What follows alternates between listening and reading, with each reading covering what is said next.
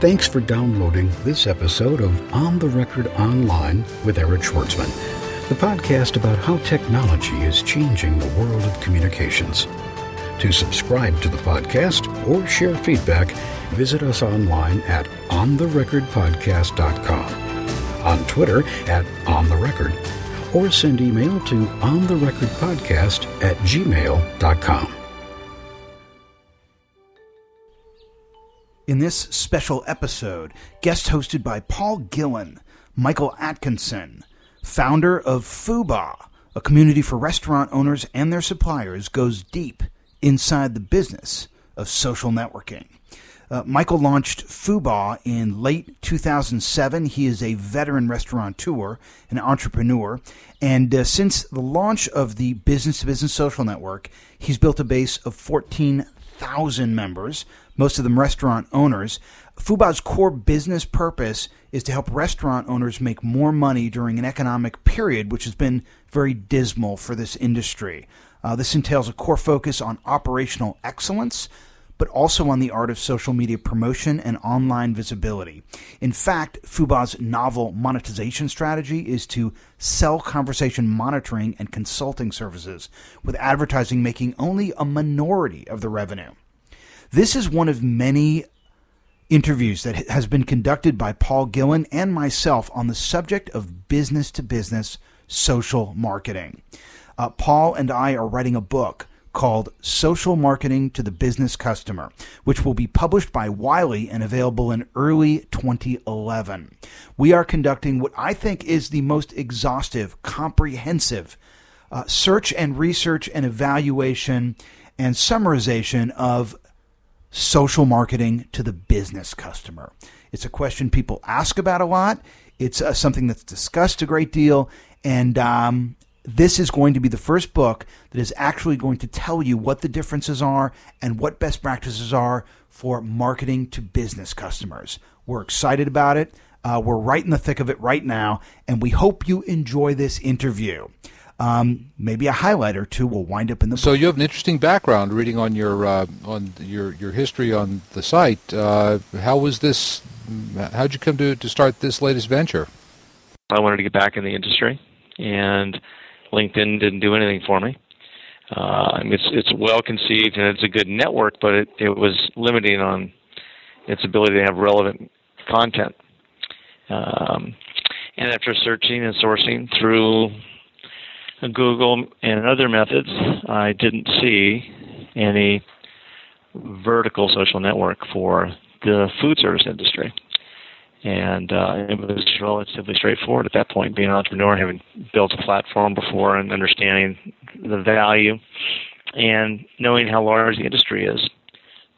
It wasn't a real big leap from that void to creating an online platform that was dedicated to this industry. The leap forward since that original inspiration has been very interesting indeed, because it's morphed and evolved into something that is a real business at this point. Tell me about your background in the restaurant business. You've been in restaurants for over 20 years, right?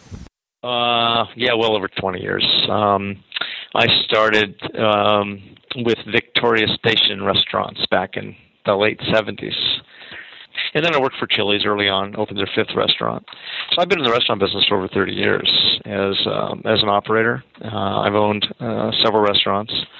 I've overlaid a career in finance and business consulting that works with a lot of restaurants nationwide on concept development and financing and growth strategies, franchising, and branded consumer strategies. So I've always been connected to the industry in some fashion.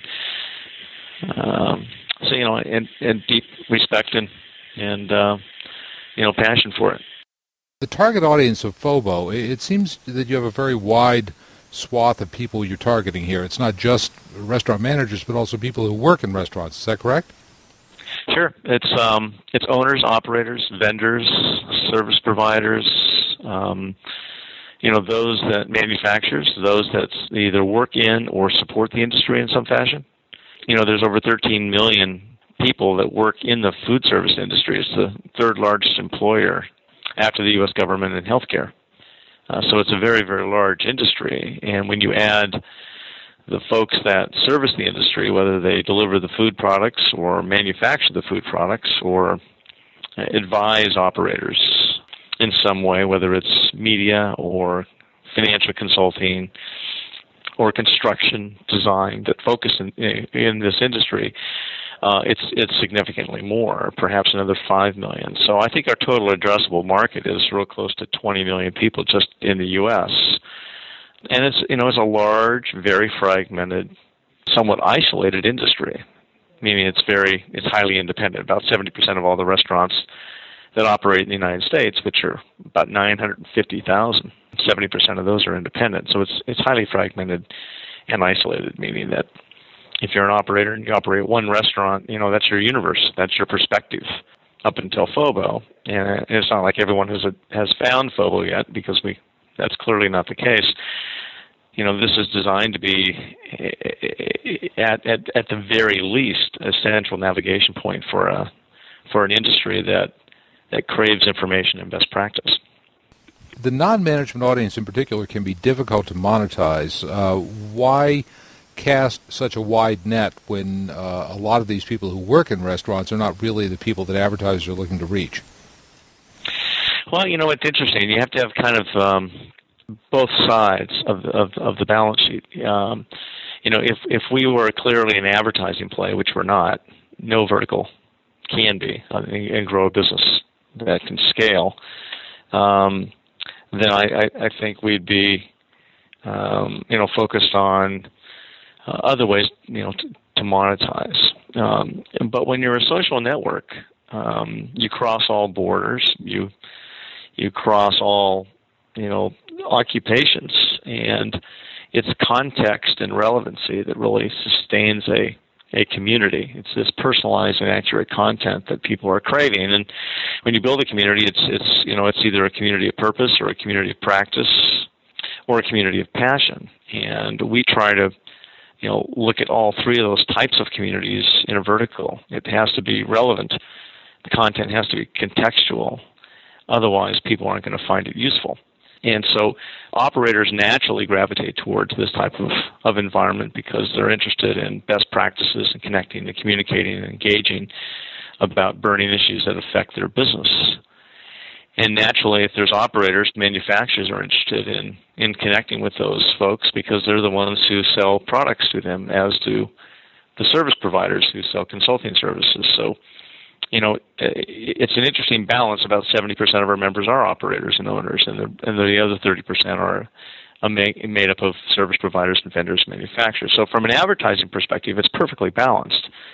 From a community engagement perspective, it seeks its own level, and we're not interested in managing the community such that we manage who subscribes as a member. Those that find the industry interesting and the content compelling and the community useful are going to stay on and connect and engage. Those that aren't interested in the food service industry in any facet aren't going to either join or they're not going to stay. So it's not like we're looking to have a broad brush or be fragmented in our approach. This is all a viral loop of activity. This is a viral connection. We don't market. We don't solicit any one faction. They just come on, and the numbers are what they are. You said you're not interested in any one faction, but it sounds like the audience has clustered more or less around the operator title. What are you doing to monetize that group? Well, we have a very interesting business model. FOBO, which stands for front of the house, back of the house, so it's a very familiar acronym for the food service industry. It naturally attracts operators. Part of it is because of the handle and the fact that we are a restaurant community. We don't call ourselves a food service community or non-commercial community. We are a restaurant community and have become a voice for the restaurant industry, meaning that it's not the Michael Atkinson community, it's the restaurant community's voice. This is all based on peer-to-peer knowledge and crowdsourced information. So naturally, that information bubbles to the surface. It's an interesting dynamic how communities are formed, and you have to really understand the community before you can figure out how to monetize. So we are first a catalyst community where we connect and engage an entire industry globally. We have visitors and members from over 100 countries. So there's a global perspective, and the more content that is accumulated, the deeper our peer-to-peer knowledge bank of information becomes useful. So we've decided that the best way to monetize, since we aren't really an advertising company or a publisher from the perspective of a trade magazine, we have to identify where the value proposition is. So with that in mind, we see that the web or the social web is becoming the place where people define future products and services. That means to us is that we have to have utility, social utility, to create value. So we're creating utility in the form of the social web or social media utility, helping restaurants become smarter, more successful, and ultimately more profitable using social media tools. So we articulate that by basically saying, FOBO's mission is to build a bridge between technology and the food service industry using the social web versus other methods or other bridge technologies in an industry that adapt to technologies. We think that social media is going to change that. So our method of creating a monetization strategy stems around delivering value through the social web. And two primary products that we've recently launched. One is called FOBUZZ, FOHBUZZ, which is our online brand monitoring and management software. It's very powerful and designed specifically for the food service industry.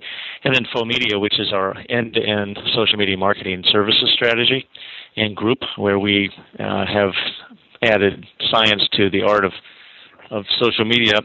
We work with restaurant operators on end-to-end social media marketing strategies, execution, engagement with customers, reporting, and ultimately metrics. So that is a valuable service, business services group that actually helps drive ultimately traffic and influence and has a return on engagement and return on influence. So those become very, very important to us as we help monetize FOBO. And the byproduct of all this is research. We have an enormous amount of data that we're just now tapping into from a research perspective. So rather than explain all the many, many, many ways to monetize FOBO, suffice it to say that we use FOBO, the community, as a place for delivering content and value to a large industry and as a way to understand what the consumer, or actually our members, need to be able to drive consumers to their businesses. And the result of that initially has been these two product lines, all geared around social media marketing and social media technology. So it sounds like the objective is to sell services to your members rather than to advertisers trying to reach your members. Is that correct? Yeah, I think that's fair.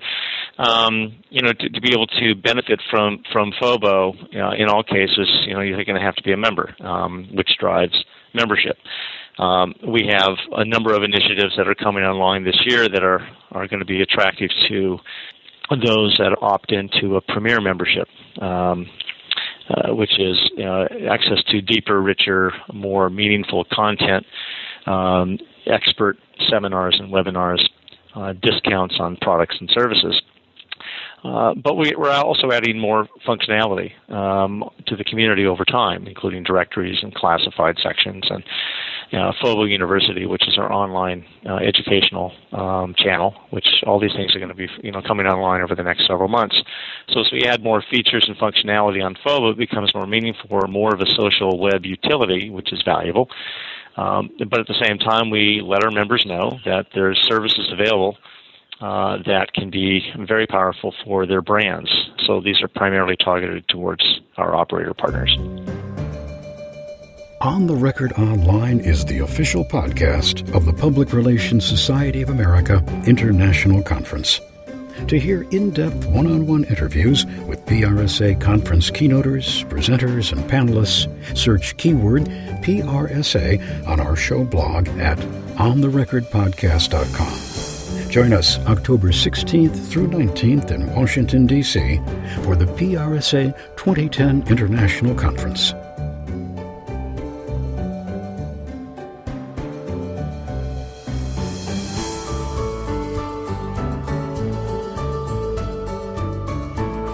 Given that publishers have had a hard time monetizing,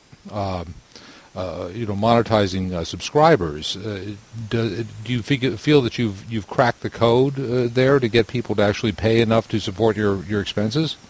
I wouldn't say we've cracked the code. I don't know if anybody's cracked the code, so to speak, but we have it's taken us 27 months to figure out how to make money in social networking. I mean, Twitter hasn't figured that out, and they've put $100 million to work. We're self-financed, we're bootstrapped, we're a classic Silicon Valley technology company, and so we certainly don't have the resources and the capital base that some of these larger consumer or C2C type of social networks have. We have to be creative and we have to be fast and move on our feet. So we've been spending a lot of time figuring out how to make money in an environment that isn't really conducive to an advertising business model. I mean, look, we charge $50, $45 to $50 per CPM, and there's only so much inventory based on the amount of traffic that a website can generate. We're not looking to be a small company. We're looking to be a valuable company over time, and so trade magazines are having their own challenges in any industry, including the food service industry. You can't transfer what they do online without a negative impact on your bottom line. It just doesn't transfer. Crowdsourced content is free, and you can't charge for content, period. So unless you can find another alternative that leverages your expertise and leverages the social web, providing value to your members, then you're going to fail miserably very quickly. And so what we've done is figure out a way to add value at the same time we generate revenue on a sustained and recurring basis. And so the jury's still out whether we've cracked the code or not. Our members have to see enough value in our free membership to want to continue to come and participate. B, our premier members need to feel as though their monthly fee is justifiable. And then C, our products and services group has to be very good at what they do and deliver value consistently on a recurring basis for us to be able to sustain a relationship with a customer such that they'll pay us every month to continue to deliver these services. So ask me that question a year from now when we have 500 clients instead of less than that.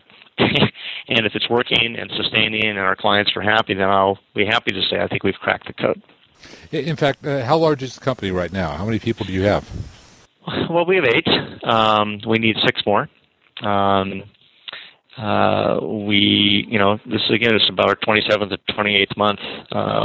We started the company at the end of 2007, but launched the site January 1st, 2008. So, we've had wind in our face.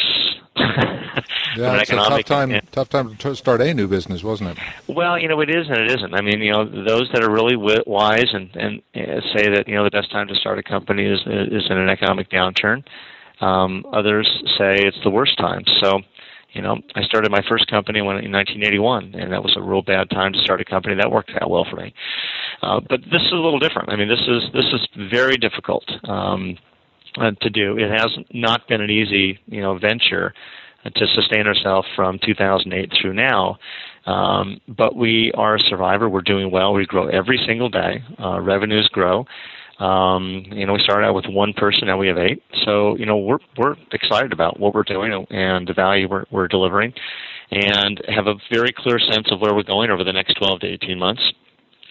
We're happy, and it makes the wind makes you stronger, and we're now way past the point where we have to validate our model.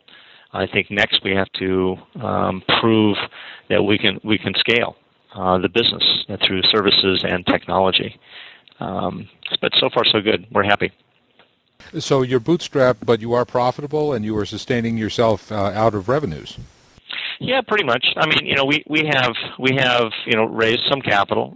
We raise capital, on a quarterly basis. We have an offering now that just went out February 1st. We're going to raise an additional, $3 million in private equity to take care of the next growth phase. Like I said, we need 6 more people, which means we need more office space, and we need all that company's, employees, and we have a number of initiatives on the technology side that is going to require additional capital investment in R&D, and then we have CapEx investments. So we between revenues and our offering, we'll be able to sustain ourselves indefinitely. I'm very confident in saying that not only we are ready for financing, but we're a good candidate for an investor. Now, I was interested, you've chosen to operate on the Ning platform, is that correct? Well, yeah. Ning satisfied our early need. We've definitely outgrown Ning. The folks over at Ning know that, and we have a very good relationship with them. But we don't, we have a B2B platform. They're designed for a centralized approach to satisfy Girl Scout Troop Number 4 in Northern Marin County, as well as somebody who wants to be a musician and connect and engage their entire fan base. We're operating on an old set of code from the original set of code from Ning, whereby we actually had access to the source, and so we've written a lot of proprietary code on top of their base, which gives us some unique advantages, but there's also challenges associated with that. We're in fact having some technology challenges right now because of Ning's platform and how we're segregated within their server. So we chose Ning because at the time they were the best solution for us, and they're probably still the best free type of platform out there. But again, we've spent a considerable amount of money developing our own proprietary code that works within Ning. But we also have a second and actually a third web technology that runs alongside our Ning service. And if you're on Fobo, unless you're a technology you have a technology background, you really would not know when you're leaving Ning and going onto our Drupal site or not. So we have a business site and a business side as well as a Ning platform. So we've been able to kind of, I wouldn't say duct tape our platforms together, but we were able to marry a Drupal technology with our Ning community to give us a little bit more functionality. That helps us grow into our social web utility. I'd like to ask you about engaging this group, because this is not a group that is traditionally inclined toward using discussion boards or social networks. What were some of the, new frontiers you had to cross in figuring out how to get this group to engage on a social network? Well, it's a work in progress. I mean, it's true that the restaurant industry is large and fragmented. It's also isolated. It's also true that they're naturally, meaning the employees that work within the industry, are naturally social and crave interaction. So social media isn't really a new thing. It's what they've been doing, offline for years. The resistance has been getting the word out there. We don't spend money in marketing because we don't have capital available, like most companies in early stage, for marketing. And we don't grab the headlines like a B2C community would. So we rely on trade magazines who find what we're doing interesting and useful. But as it turns out, trade magazines also are, a little afraid of their shadow at this point in time. Seemingly, in social media circles, we're open and honest and transparent about who we are and where we're going, evidenced by this conversation. In old media, as I'll refer to it, they're very guarded. They feel as though we're threatening. And if that's the case, they're not going to promote a threatened competitor. So we're not we're not totally exposed to as many people that should know about FOBO, and that's been challenging. So we have to resort to business development and word of mouth, which is not only the best, but it's also the slowest. So, to counteract that, we've been doing a lot of speaking, and that gets us in front of some thought leaders out there. And the more thought leaders that see FOBO, the more they're starting to see the value of it. And the bottom line, here is that we're not building the community for today's 50-year-old executive. We're building the community for tomorrow's 35-year-old executive that is starting to take some leadership roles, who are already connected, already online, and very familiar with social networking and the power of social media. So this is a long-term perspective. We see ourselves as being very valuable and a big part of the food service industry for some time. And as we start building relationships with the likes of restaurant associations and culinary schools and restaurant chains, and start tapping into their employee groups, our membership will continue to grow exponentially, and our value proposition will continue to grow. So it's a long-term, slow growth proposition, but there is a tipping point coming. Yeah, that seems to be the case with networks of any kind. There tends to be a long period of slow growth, and then you hit some sort of a tipping point, as you say, and then the growth can be very fast. The question absolutely. is how to persevere during those sometimes years when the growth is not rapid. Right. Well, that comes down to financial engineering, doesn't it? It's how to keep your overhead low. How to grow revenues incrementally, how to create programs and processes and products and services that are valuable, of high quality, that are customizable for your client base, and learn on the fly. One thing about this business, and one of the reasons I'm attracted to it, is there's no, rule book. There are guidelines, and there's certainly laws out there, but you can't go to Barnes & Noble and pick up a book on how to build a B2B community yet, anyway. Maybe that'll help with your book, but there is no rule book.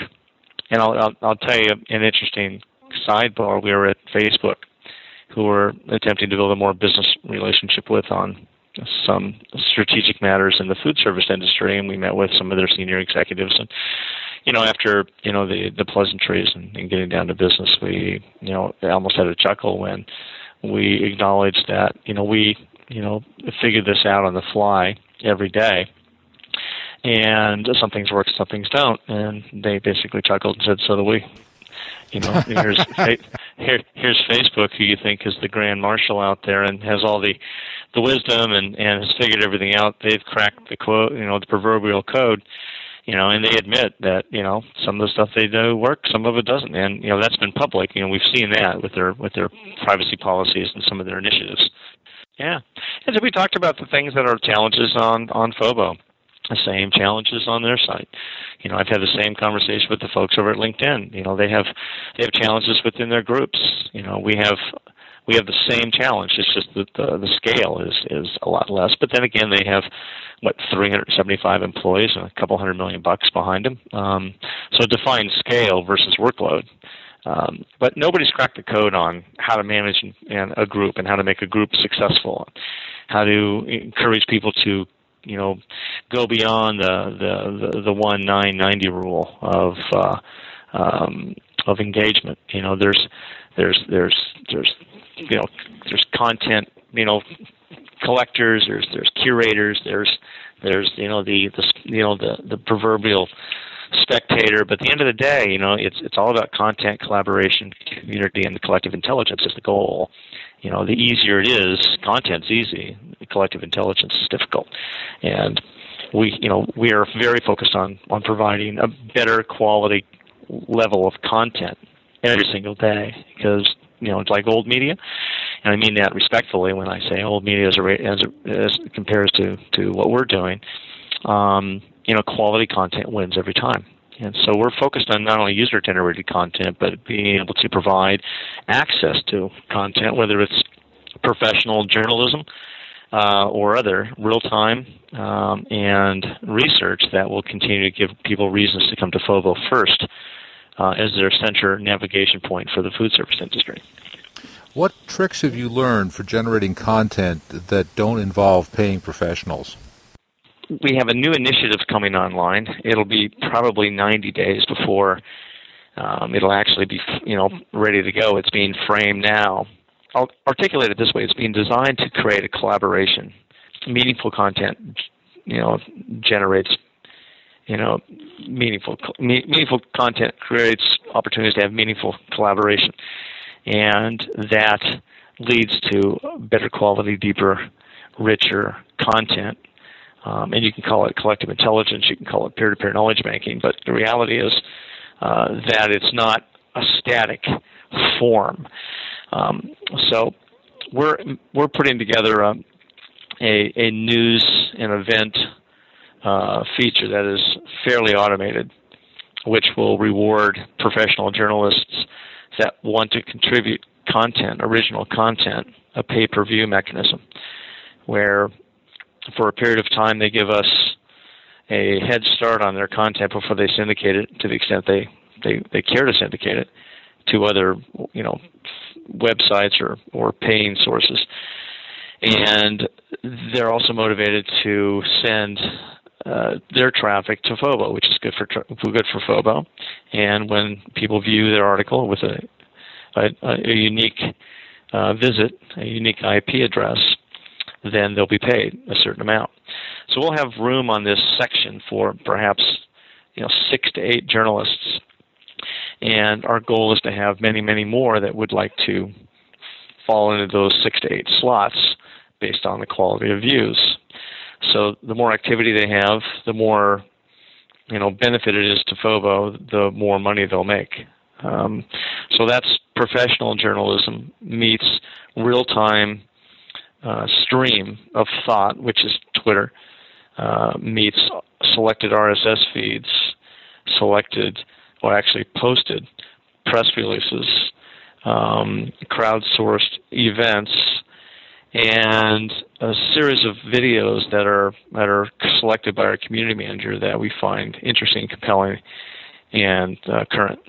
So that's a unique, novel approach to integrating, crowdsourced content, crowdsourced media with professional journalism and real-time information that's provided by those that are interested in the restaurant industry.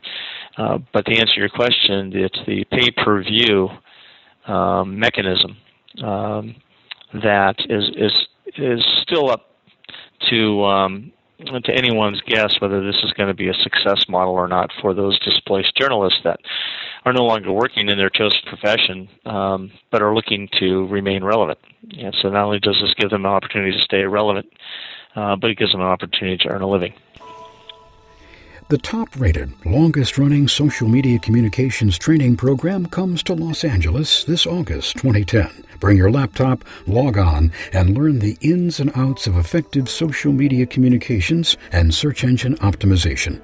Reserve your space by logging on to www.newmediaprbootcamp.com. What topics have you found really motivate your audience? It ranges from burning issues that affect restaurants on a regular basis to the controversy associated with being reviewed, the challenges associated with declining revenue. Over the last 2 years, actually 3 years, this has been an incredibly tough time for the food service industry. It's tough on most industries, but the food service industry is, a big part of the consumer industry, and the consumer sector tends to lead us in and out of economic downturns. But the restaurant business is like the canary in the coal mine. And what the easiest thing to stop spending on is dining out. It doesn't take a lot of discipline. You just say, well, honey, we're eating at home tonight. We're not going out. And so that's a leading indicator, both on the way in and the way out for recovery. There's crowdsourced information, Twitter feeds and Facebook commentary, and Phobuzz, for example, going back to our online brand monitoring management software. gets real-time feedback on what consumers are feeling. It's a sentiment analyzer. That's critical on a going-forward basis. Every brand has an obligation to manage their brand as much as they can, notwithstanding the fact that they're no longer in control of their brand. That's the other reality. But to be able to know what people are saying about your brand is, critical. I mean, you can't protect your company's reputation if you don't know what's being said about it on a social media site, period. End of story. So the more information you have, the easier it is for you to adapt. And that message needs to be delivered to every restaurant out there. You mentioned curation. What do you mean by that in the context of what you do? Well, there's folks that visit sites, and don't do a lot. They just they're spectators. They're voyeurs. So it's people that consume content. And those are the people that, that's the vast majority of those people out there. I mean, the researchers out there, I think it was Groundswell was first that reported this, that the 1-9-90 rule, has many different contexts, but the 1-9-90 rule says that 90% of all users are basically consumers, and 9% of those users are curators, which means they collect, information. They'll comment from time to time. They'll join a forum or step into a group. But 1% are the creators of content. Now, I would say that's probably true for C2C sites and B2C sites to a lesser extent. True for a lot of B2B sites too. It's true for a lot of B2B sites. Yeah, it is. Our numbers are a little different. We have probably. If I was to guess, I would, based on levels of activity, it's probably more 85, maybe 10, and then 5%. We have a fair amount of contributors, and that's because of the unique mix. They're not just consumers, or they're not just operators. They're a combination of operators and vendors and service providers, and so there's also commercial and non-commercial. There's less activity on the commercial side of the restaurant business than there is the non-commercial side, and part of that is just style and personality. But part of it is non-commercial folks have different hours than commercial folks do. Non-commercial folks have more ready access to computers and wireless than commercial. And in many cases, a lot of our members work for large restaurant chains that throw social networking against their firewall and prohibit its use. So, and that goes out to the unit level. So if you have 500 restaurants out there, they can't tap into FOBO and its value because we're on the other side of the firewall, which is a big problem. B2B has a different problem than B2C. Our time on site is different. Level of activity is different. And because we're a community of practice as well as purpose, our time on site, our frequency of visits is different than it would be if it was a consumer site. I mean, there's people on certain consumer sites just that have an average time on site for 20 minutes, 30 minutes, 40 minutes. If they're video centric, as much as 15, 20 minutes on B2B. But if it's mostly written word, then it's usually around 5 to 7 minutes. People go in, they see what they want to do, and they get out. So that's another reason why B2B communities will have a hard time monetizing if it's just an advertising play, at least until there are social web utilities that make the site stickier. There's a reason for them to go several times a day, and that's the direction we're headed. We're creating these utilities that enable operators to benefit from dashboards and research and online scheduling and online reservations. So there's many reasons for them to go to Fobo.com into their profile on more than one occasion per day. So not only is that valuable for the operator, it increases a dramatic amount of traffic and makes the site stickier.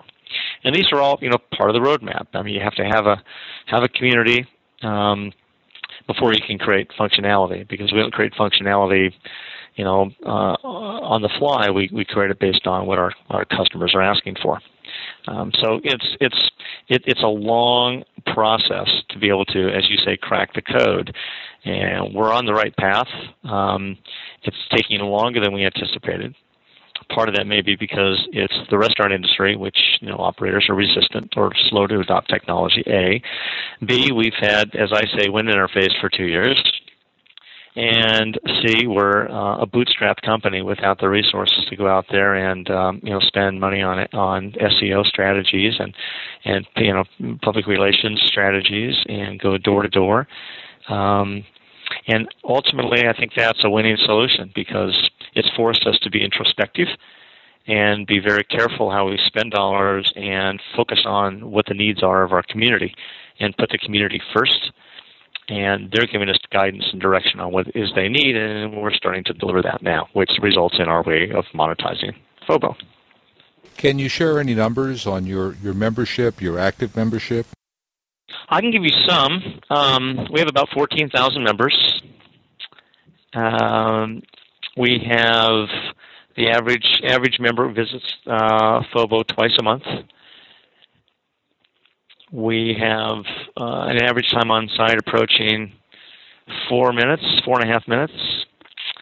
And like I said, about 70% of our membership are owner-operators, and 30% are vendors, manufacturers, and service providers. Say somebody was going to try to do what you do. Say they were going to try to launch a community for, people who work in theaters, for example. What advice would you give them? Well, number one, you have to have domain expertise. If you are creating a consumer site, then technology and marketing are skill sets that are valuable. Even though social media isn't about technology, without it, there is no community. So I think that's a false statement to begin with. Technology drives everything. But what works in verticals, in B2B, unless you have extreme domain expertise, the membership will find out immediately. And they want to know that you're an expert, that you're one of them. The other thing that's important is to be very good at business development. You have to have access to resources. You have to have very good relationships in a variety of areas to be able to create awareness and attract those that influence the industry. Just like social media. I mean, this is all about finding your influencers, right? So it's the same thing for building a community. What we've done is identify the key influencers in our industry and leverage those relationships to be able to help drive traffic, momentum, meaningful strategic partnerships that are just now starting to affect our growth, not only in membership but valuable content, and have helped us craft the two primary products that we're offering on the social media side, which is FOBUS and FOMedia. But domain expertise is critical, and having a good sense of business development, being extremely strategic and disciplined on how to manage your community.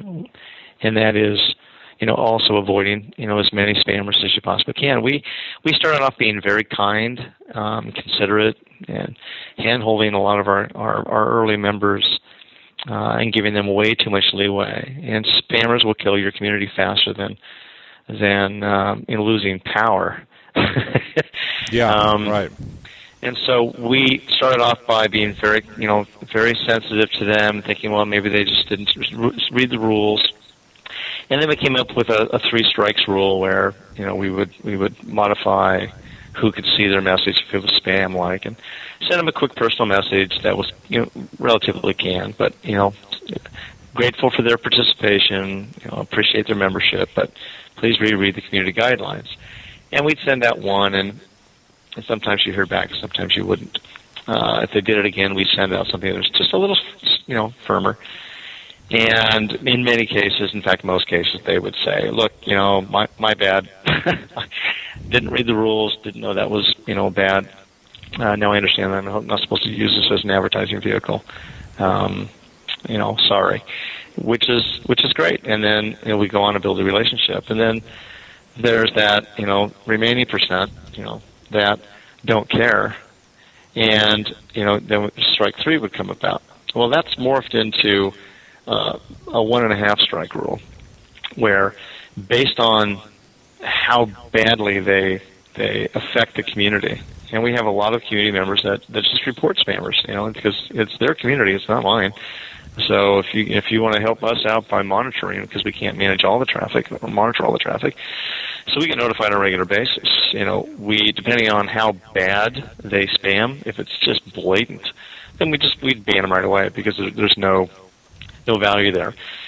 And a lot of that has to come down to who are they. If it says name XYZ, zip code that's 123456, that type of thing, we don't hesitate. They're just banned immediately. Mm-hmm. Mm-hmm. If they have a pretty complete profile, where they're and they have a photograph, and it looks like they're real, and they're not anonymous, and they just spam, then we'll send out that letter. In most cases, that solves the problem. But we have a lot firmer position, and that's resulted in a lot of reduction in spam. So spam control is critical. So domain expertise, business development skills, well capitalized is a good thing as well. But take no prisoners when it comes to managing those that can destroy your community.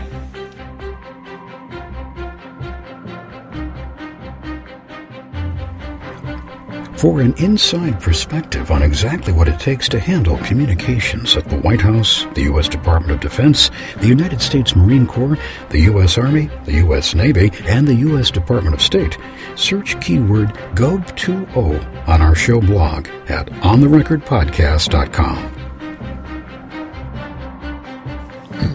I wonder about the traditional media, where the publishers of the magazines may not certainly didn't come from a background of expertise in the domain. The people who launched magazines for restaurants probably weren't restaurateurs by profession.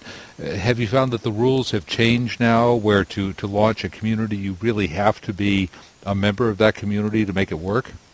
Yeah, I do. My opinion, because you can't monetize B2B from advertising. Let's pick a magazine. In the food service industry. Every trade publisher on the planet, if they're not trying to figure out a way to go online, because that's where all the spending is, then they're going to be out of business very quickly. But the challenge here is you can't take a $5 million a year magazine and all of a sudden put it online and expect to have a $5 million online magazine. It just doesn't work that way.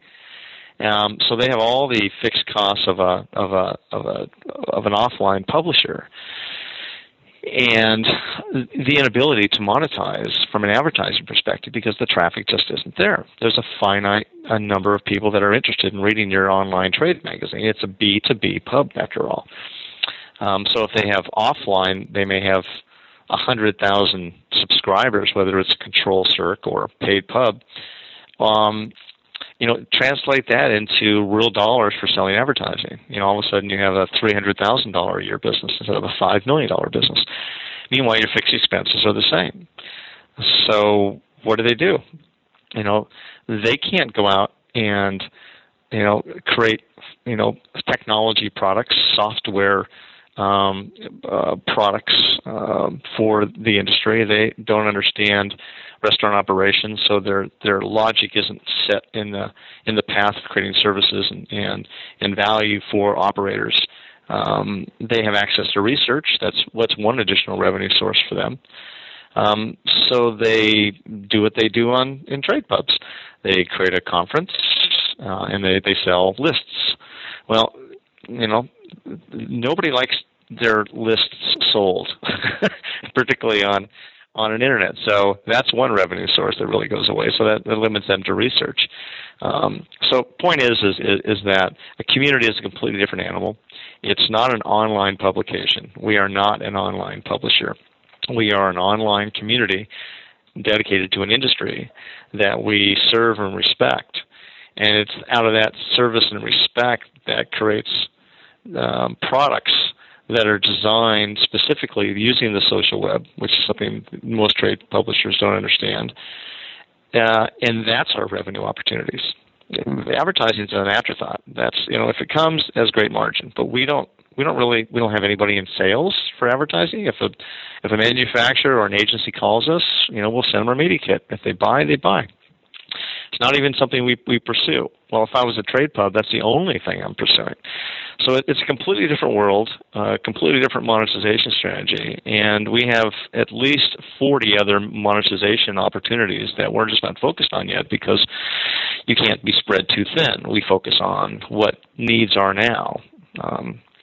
So I would not want to be in the trade publishing businesses at this point in time in any industry, whether it's construction, education or financial services, much less the food service industry.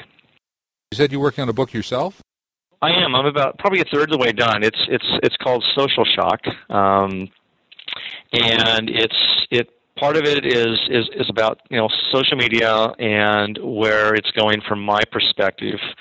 Many of the same sections that you have in your book are in my outline as well, but I take a different tact. It's about growing a B2B community and the food service industry. It's going to be very specific to, at least I'd say 75% of it will be very specific to this industry. As it relates to building community and the idiosyncrasies that are attendant to that. So I'm doing more and more speaking, and publishers are saying, Michael, you need a book. And it's also credibility for FOBO. If we have a book that talks about FOBO and we're building a brand and it relates to the industry, we're becoming very well known in the manufacturing circles, the agency circles, association circles. Every day that we're out there, we have new members, and those members know our brand. So it's only a matter of time. So a book would help bring more credibility to let people know that we're not just building a business here. We're really delivering on our promise to help make restaurants smarter, more successful, and ultimately more profitable.